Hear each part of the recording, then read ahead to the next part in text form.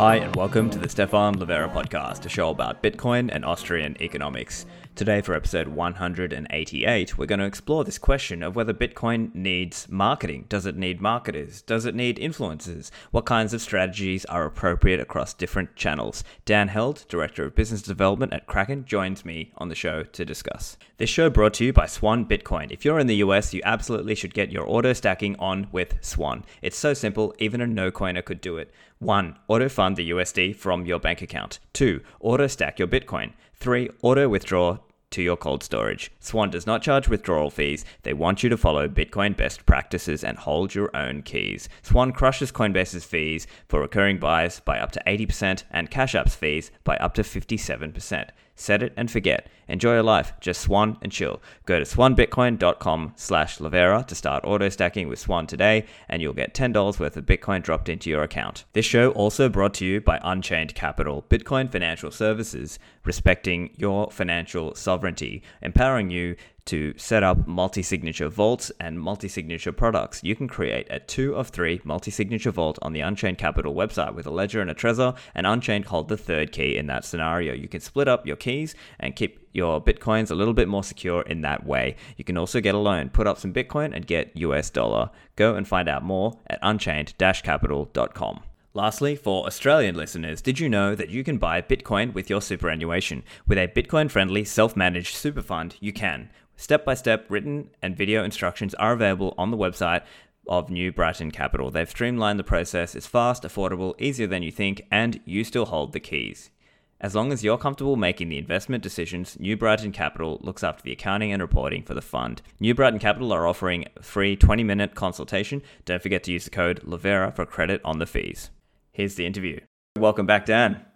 Thanks for having me. It's been a little while. When was the last time we talked?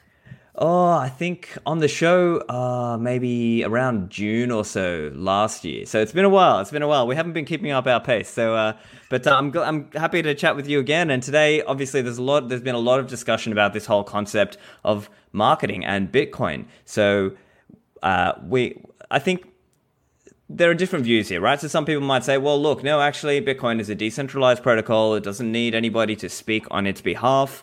And, number go up. The price and the censorship-resistant aspects of Bitcoin are really what's necessary. But what's your view, Dan? Yeah, so Bitcoin, like any product or service, requires human beings, which are animals, to understand and comprehend the value prop. Now, animals like ourselves don't interpret zeros and ones very easily. We need visualizations and text, and we need those arranged in ways that are intuitive for us, or ways that are easy for us to understand. That's called marketing. Marketing is about crafting narratives to tell a story about why a product, service, or protocol is valuable and why humans should use it.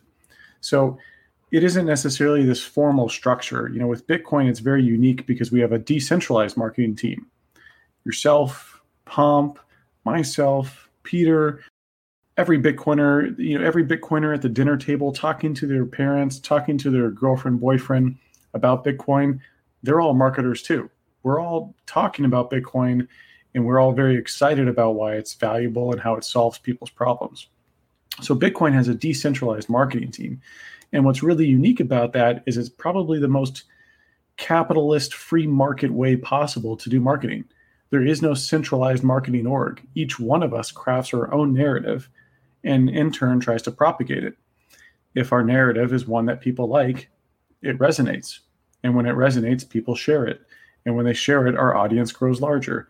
And that's how Bitcoin's marketing machine works, is we each A/B test different marketing materials in order to convert and bring in new Bitcoiners. And so I think it's a pretty phenomenal, beautiful process. As I've seen Bitcoin's narrative since I got in 2012, technically I got in 2011, but I didn't really get in until 2012. As I've seen Bitcoin's professionalization over the years get better and better, I think it's a good thing. And I think today we're going to dig into a little bit of what people's sentiment is around marketing. But I largely perceive this as a good thing. This is a professional thing. We should formally think about how to reach the most pre-coiners possible and convert them into Bitcoiners. Our objective here isn't to squabble over which way is the best way to market inherently Bitcoin marketing only works if it works. If people respond to the marketing and share it and engage with it, it is good marketing. There is no ifs, ands, or buts. We cannot say this marketing is bad, this marketing is good. Bitcoin's customer is humans. Humans require a message, and if the message is being delivered and humans like it, then it is inherently good marketing. Right, and I think you're speaking there as well to perhaps the difference that a skilled communicator can make, right? And so I think there is some role to that. So can you outline a little bit about the difference that a skilled communicator makes? Yeah, so when you craft a narrative, you need to think about how will that narrative propagate with the user or the person I'm trying to convert into Bitcoin. There are different narratives for different people. If you're talking to a Venezuelan versus a baby boomer who lives in New York City, they're going to respond to different things. They're going to respond to different narratives at different times and across different channels. So, for example, maybe baby boomers don't like to hang out on Twitter. They're on Facebook. Or younger people like to hang out on YouTube and TikTok. These are all places where we acquire new Bitcoiners. And neither one is better or worse. I think, especially myself, I skew more Twitter just because it's intuitive to me. I like it. It's a lot of fun. I love to riff on different ideas. I love to hear what other Bitcoiners are thinking. But there are so many different places we can reach people. And so when we think about marketing, we have to think about not only the message, but the timing, the type, the narrative, and the location. Where are we talking to these potential new Bitcoiners? Great. And so let's chat a little bit about some of the different channels, right? So obviously, you and I, we spend a lot of time on Bitcoin Twitter, obviously, but probably a little too much. But I would agree with you. And let's chat a little about potentially some other channels that maybe. So what are some of the other channels, and how should we be crafting our message on some of these other channels? Yeah, so this was a really interesting experiment for myself. I pulled my Twitter followers and asked them, hey, where else do you hear about Bitcoin? And I believe like 65% said YouTube. And that kind of blew me away because there's not a lot. There's some good YouTubers out there, and I know quite a few of them, but there's not a lot of Bitcoin only focused YouTube channels that are popular. And so that really surprised me, and that made me think, am I crafting my content and propagating that content through the right channel, or am I missing out on this big place where we could talk about Bitcoin? And so when we look at like where Bitcoin's message resonates the best, Twitter is obviously a great one. Twitter is, I'd say, the number one spot. YouTube seems to be really popular. Instagram, I'm just not sure if that format works. Instagram is a lot about how you look rather than how you think. Twitter is much more about how you think. And YouTube is a nice blend in between, where it's how you look, but also there's a ton of educational content on YouTube. When we look at Instagram, just not a great fit there. LinkedIn is nice. I also cross-post a lot of my tweets onto LinkedIn. I'm not sure how many of my Twitter followers know that, but I try to go propagate content over on the LinkedIn sphere. And it's really cool to see, a really big Bitcoin narrative like proof of work is efficient, or the launch of Bitcoin was fair, or Bitcoin is sound money. Like these very simple narratives that we understand and are totally intuitive on Bitcoin Twitter. Back on the LinkedIn side, I'm seeing 100 people from Goldman Sachs saw that. And I'm like, wow, that's really cool. Like, did this touch on 100 people from Goldman Sachs saw this message? I don't really care about Goldman Sachs, but it's nice to know that I'm permeating, like they read this message, it got ingested into their brain, and now that permanently altered their future thinking. And each Bitcoiner can do this. This is an army of all of us. Each one of us craft this message and propagate it. And, so I think LinkedIn, YouTube, Twitter are the primary channels. Facebook obviously is a big one.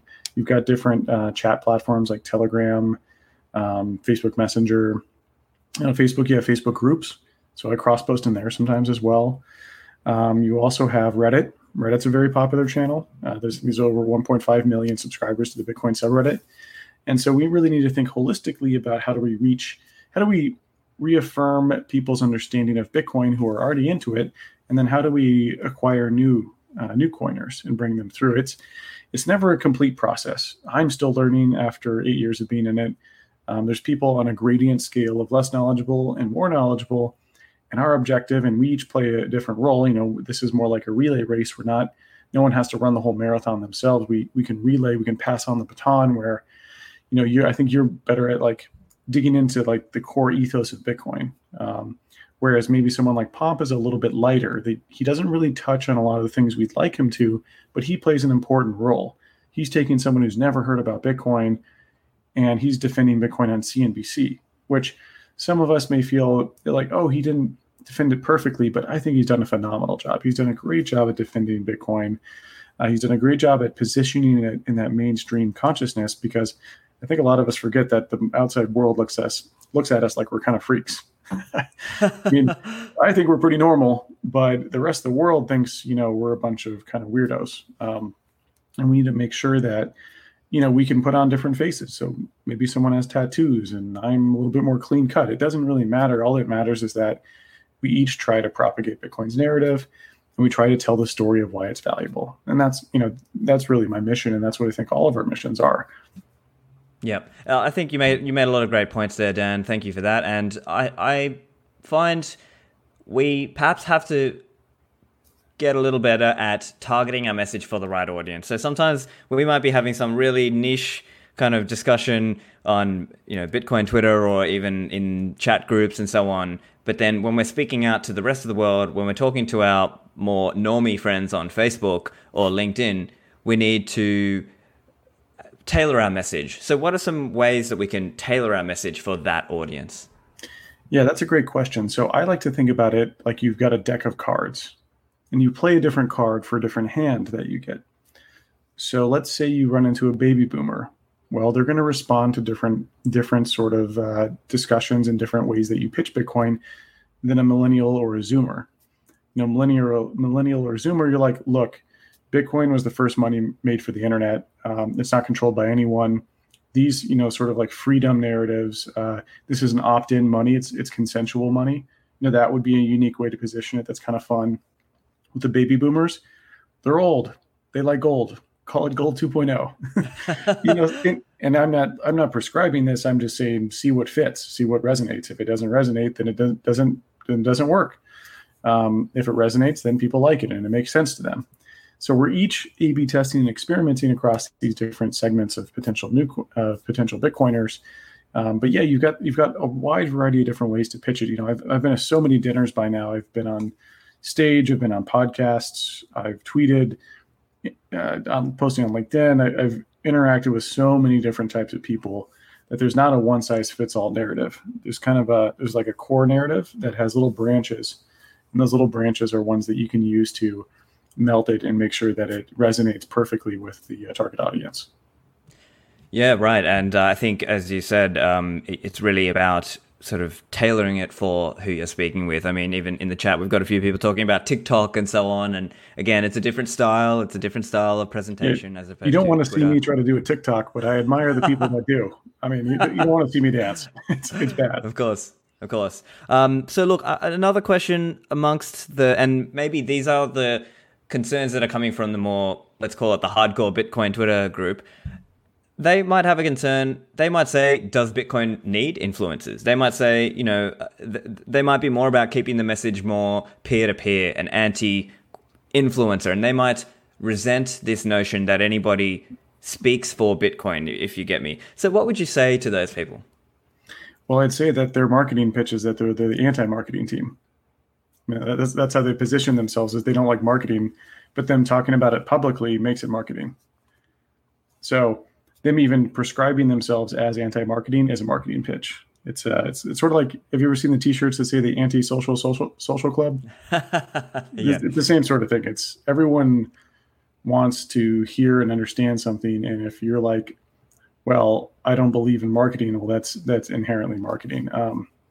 When it comes to who's propagating Bitcoin and sort of their ethical standards, I understand where Bitcoiners are coming from. I've been around for 8 years in the space. I've seen a lot of scammers come through. So I know a lot of people append their name to Bitcoin, they ride on it, and then they jump off when it's convenient.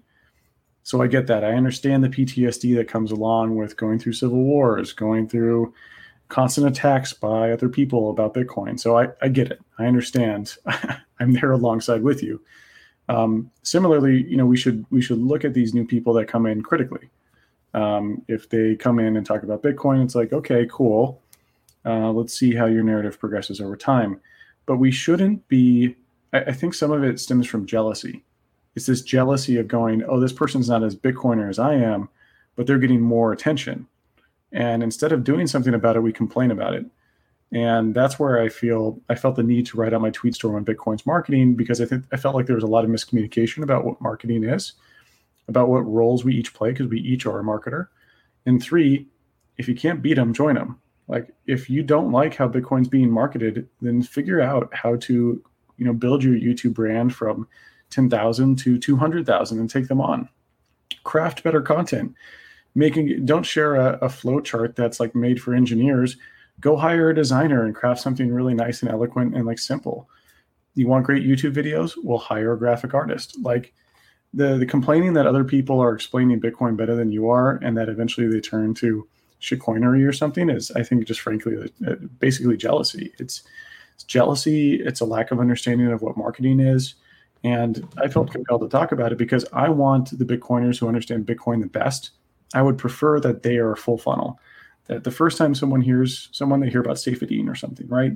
But then he's really great at crafting really in the weeds content.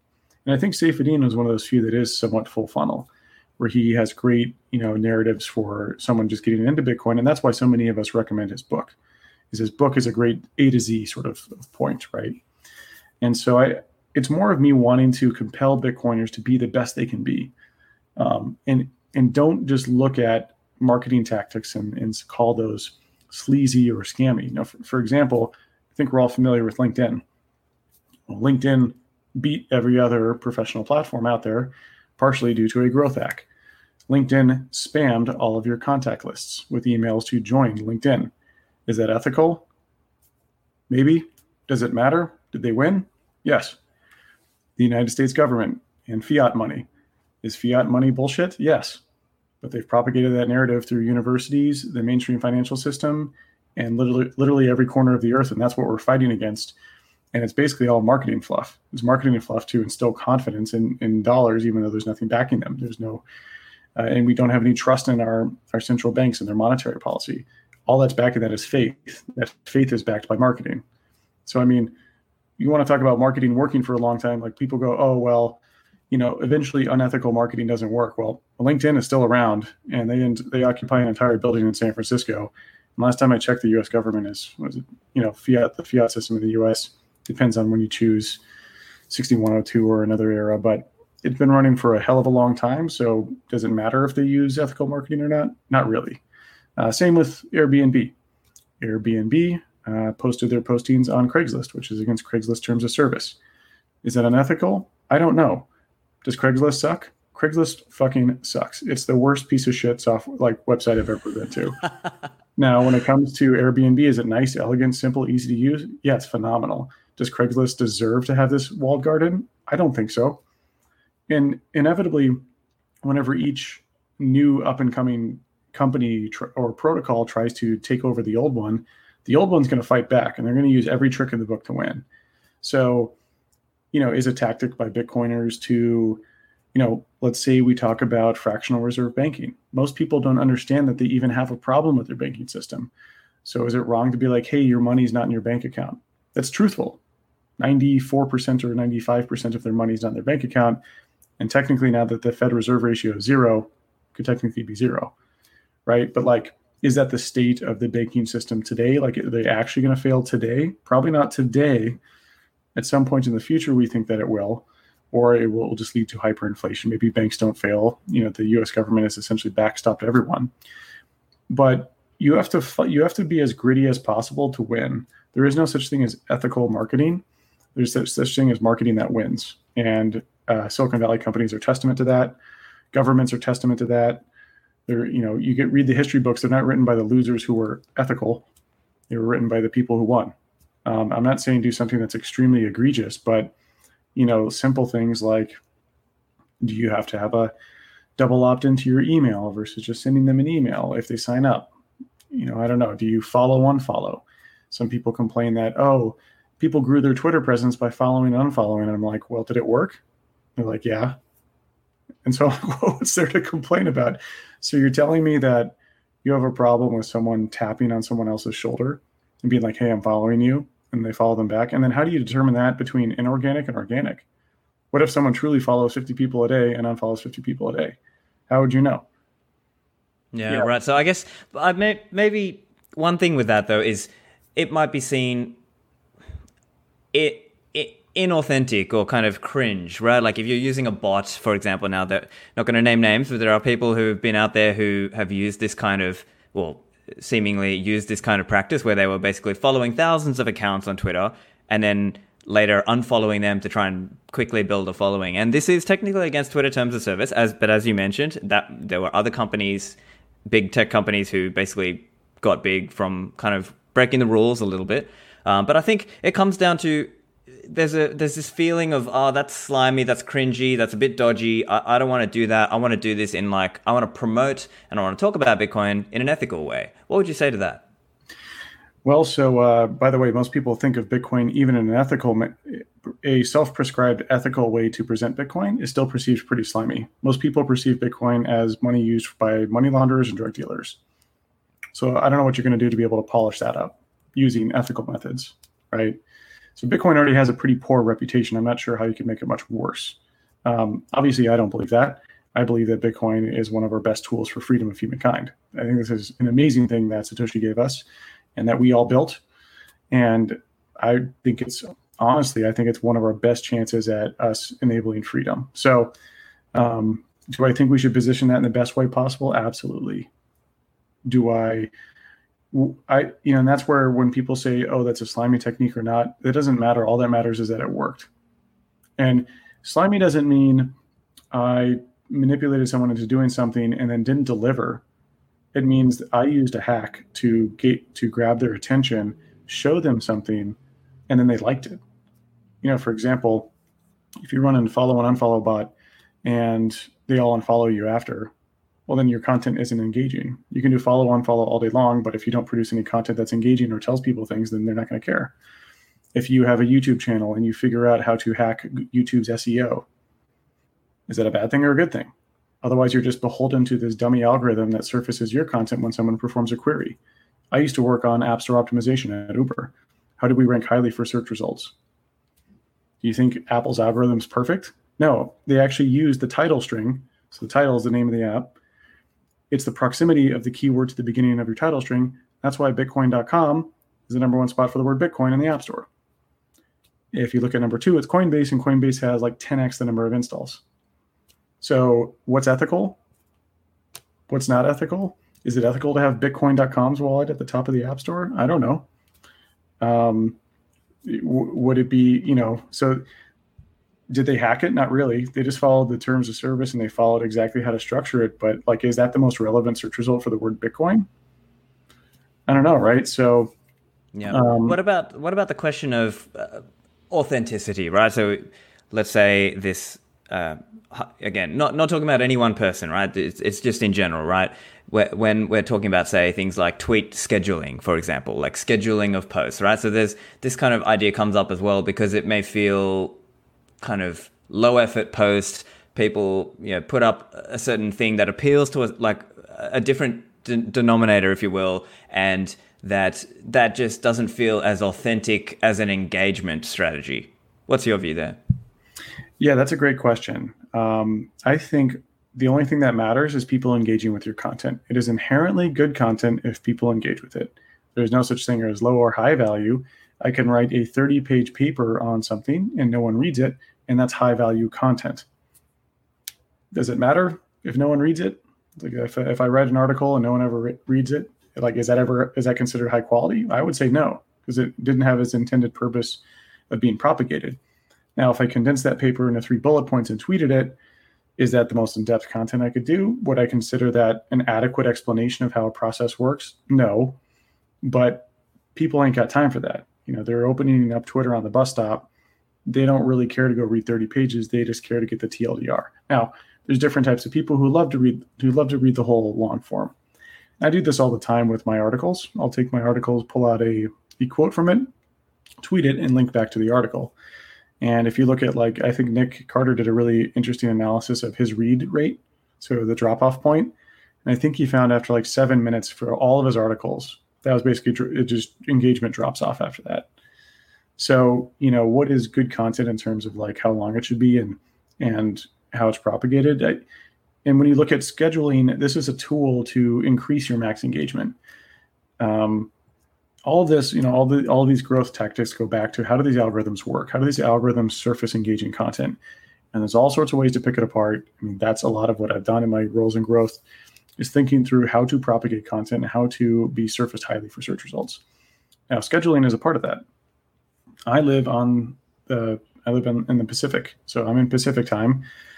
If I tweeted when I wake up, let's say that's 8 a.m., New York is already at 11 a.m., and Europe is 6 hours after that, so 5 p.m. That doesn't give my tweet a lot of time to build engagement and pick up engagement throughout the day.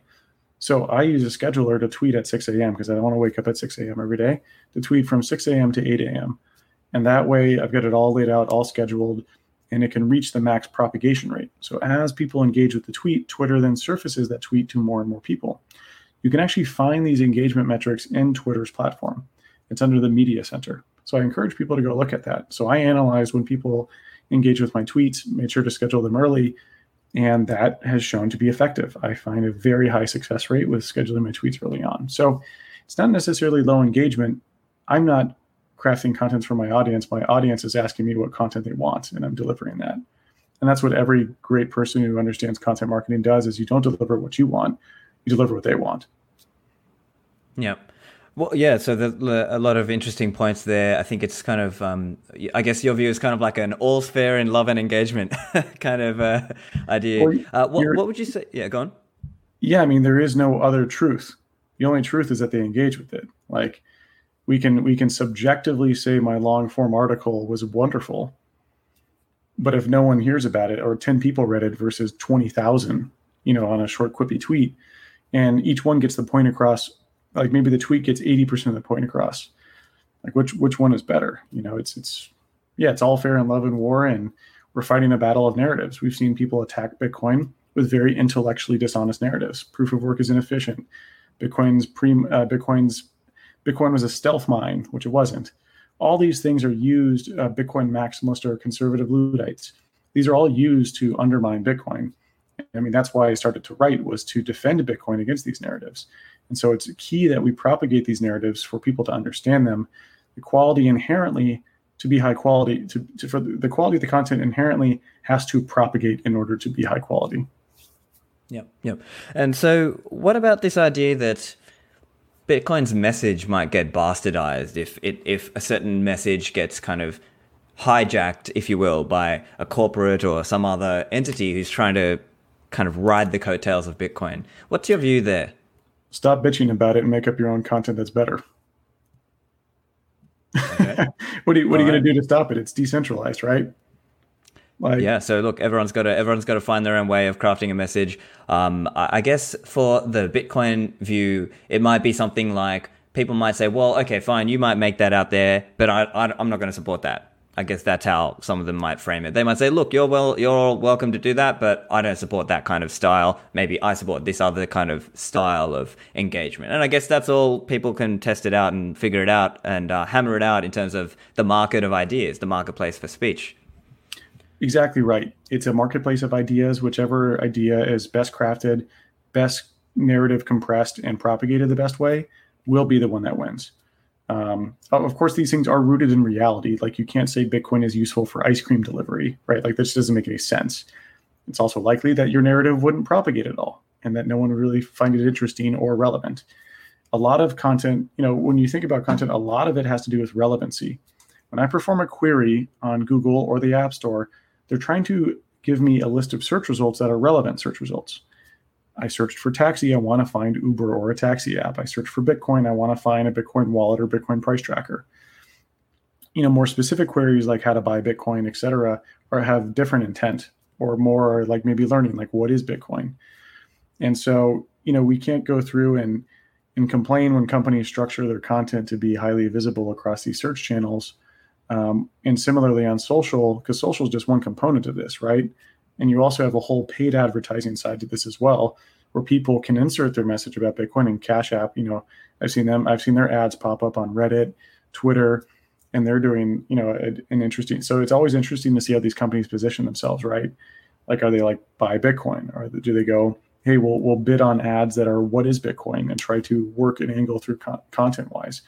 Inevitably, you've got individuals like yourself and others and myself, and we each craft our narrative for Bitcoin, but we also are competing with companies, and we're all competing to share the same message. And so, we can hope that a company doesn't come by and tell the message of Bitcoin, well, that's an evil company, but it's sort of mutually exclusive, right? Like, you can't be a company that tells Bitcoin well, because Bitcoin, you don't have to trust anyone else. You can buy Bitcoin and withdraw it and hold it in your own private key management. So I don't really understand how a company could be evil in that regard if it's convincing people to buy Bitcoin and those people move their Bitcoin off of the exchange or brokerage or something. So inherently, if they're good at marketing Bitcoin, that increases Bitcoin's adoption. And not all of the people who are into that company's marketing will necessarily convert and become a customer of that company. They could become a customer of another company. And there are network effects that build here. As the price rises, people become more aware of it, and this increases adoption across the board. Mm-hmm. Yeah. And so let's talk a little bit about that funnel idea, right? So I think a few people got triggered a little bit by this idea that a funnel even exists, right? And I think perhaps there is something there around, we may not necessarily agree with everything that someone popular has said about Bitcoin, but nevertheless, they have put that idea or incepted that idea into the minds of many more people. And then they can sort of progress down the layers and find other more technically precise content. The proverbial rabbit hole. The funnel is the rabbit hole. Yeah. So I guess effectively it's just a recognition that some people have a bigger audience than others, or some are more effective than others at communicating about Bitcoin. I think one important point, and we were chatting about this on Twitter earlier, was essentially that it's difficult to be at the top of that funnel unless you already have a big audience. Otherwise, it's kind of difficult if you don't have a big audience and you're trying to make material and content for beginner Bitcoiners. It's just not very sustainable. What's your view there? You turn in terms of like profitability, or what were you asking exactly? Like viable. How viable is it for you to make that work? I think in my mind, it just comes down to, well, probably related to the point you were making before. You can write the best book, or do the best podcast episode or YouTube video, but if people don't watch it, what are you going to do about it?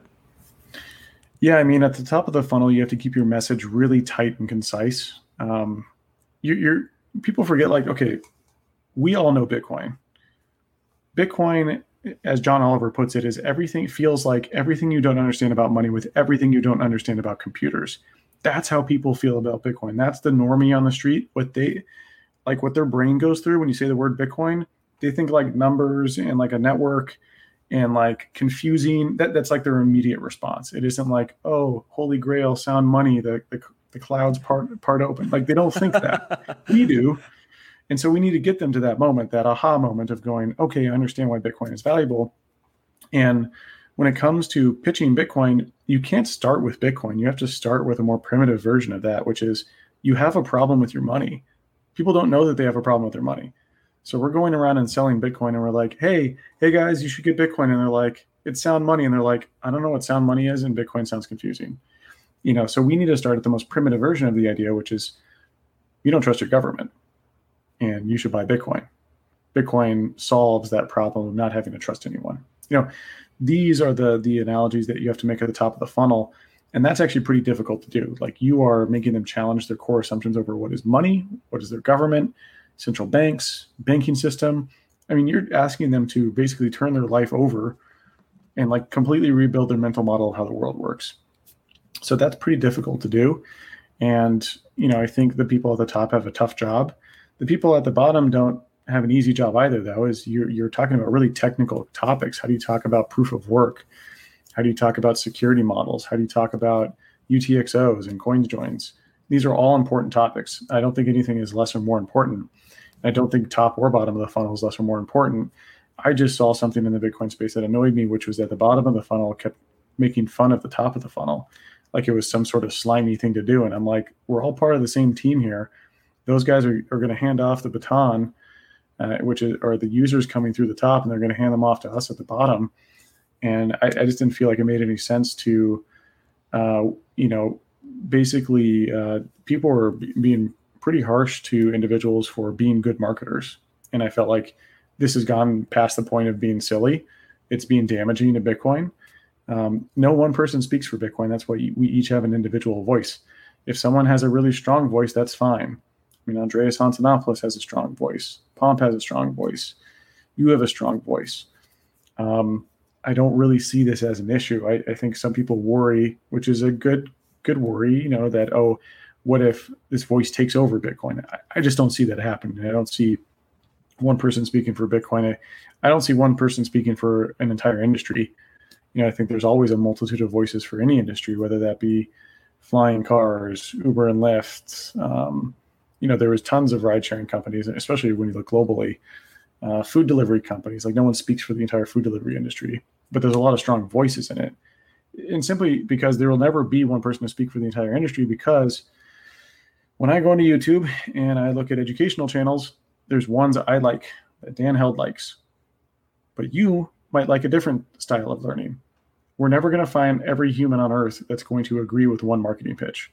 So inevitably they'll be fragmented. There's not going to be just one marketer that controls the whole marketing pitch.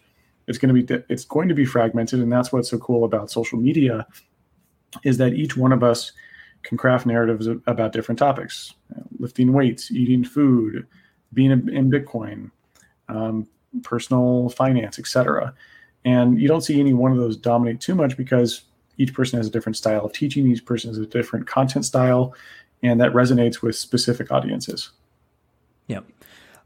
One other view. Now, I don't necessarily agree with this view, but there might be some in the community who would say something like, "Look, you're spending way too much time talking about audience and narratives. Why aren't we spending more time building tools and products and like actual Bitcoin wallets and services and things like that? Why aren't we building more tools instead of talking about narratives?"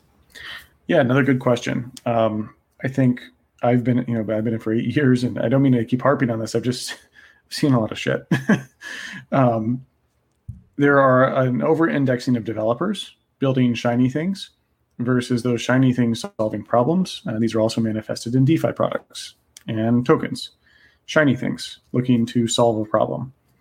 They're a solution looking for a problem, in other words. And a lot of Bitcoin tools that I've seen built, typically you don't have an empathetic UX focused person where they go, okay, what is the user experience and how is this solving something? It's a developer who made a lot of money in Bitcoin and they say, I want to make a wallet. It's like, okay, cool. Well, how is this differentiated from every other wallet? And they'll say the word BIP. And I'm like, I don't think anyone cares about BIPs. Like, I do, but a normie doesn't. A normie doesn't care about BIPs. And like, you shouldn't tell them what BIP it is. You should tell them what it does. Well, with this one, you can have individual UTXO selection. Cool. More granular wallet control, maybe. So firstly, the Bitcoin function is extremely basic. When you buy Bitcoin as digital gold and hodl it, there's not a lot you do with it. You hodl. And there's better interfaces for hardware wallets, backups, exchanges, etc. But there's not like this infinite surface area of like, oh, this is a new app store. There's going to be 10 million apps. So I think there's a bit of an over-indexing in the space on developers, and we see that systemic across Bitcoin and other parts of the blockchain crypto space. When it comes to UX design and marketing, I think we can see a huge gap there, except over on the ICO side. So you cannot simultaneously claim that marketing doesn't work and look at Ethereum and ICOs and be like, it worked. XRP? I mean, these are very good marketing teams that have propagated and crafted great marketing. I mean, the DApp platform was brilliant. And you got to remember back when this was starting to formulate for Ethereum, apps were the hot thing. Like Airbnb is an app, Uber was an app. All these top companies are apps. And so, hold on one second. All these top companies were apps. And I think that when we saw Ethereum's narrative back then, they pitched it perfectly. It's a decentralized app. Oh, I mean, that sounds so cool. right? Like who wasn't excited about that idea? If you didn't know how blockchains worked, you're like, oh, that sounds phenomenal. And so you cannot simultaneously say marketing doesn't work, Bitcoin doesn't need it, and also look at ICOs and other protocols and see how their marketing has worked and claim it doesn't. It's mutually exclusive. You cannot hold both of those thoughts simultaneously, that it doesn't work, but then look at the space and see that it does, and somehow not reconcile that. I see. Yeah. I guess the only other counter I could think of potentially, they might distinguish that. Someone might say, well, those ICOs were able to just kind of keep promising and kind of marketing kind of a false vision, if you will. Whereas Bitcoin, they might say it's something that over the long run, it's going to prove itself out, and it therefore does not need marketing. What would you say to those people? Ripple's been around for 7 years, and your fiat monetary system has been around for decades. So actually, sorry, generations. Yeah. Yeah.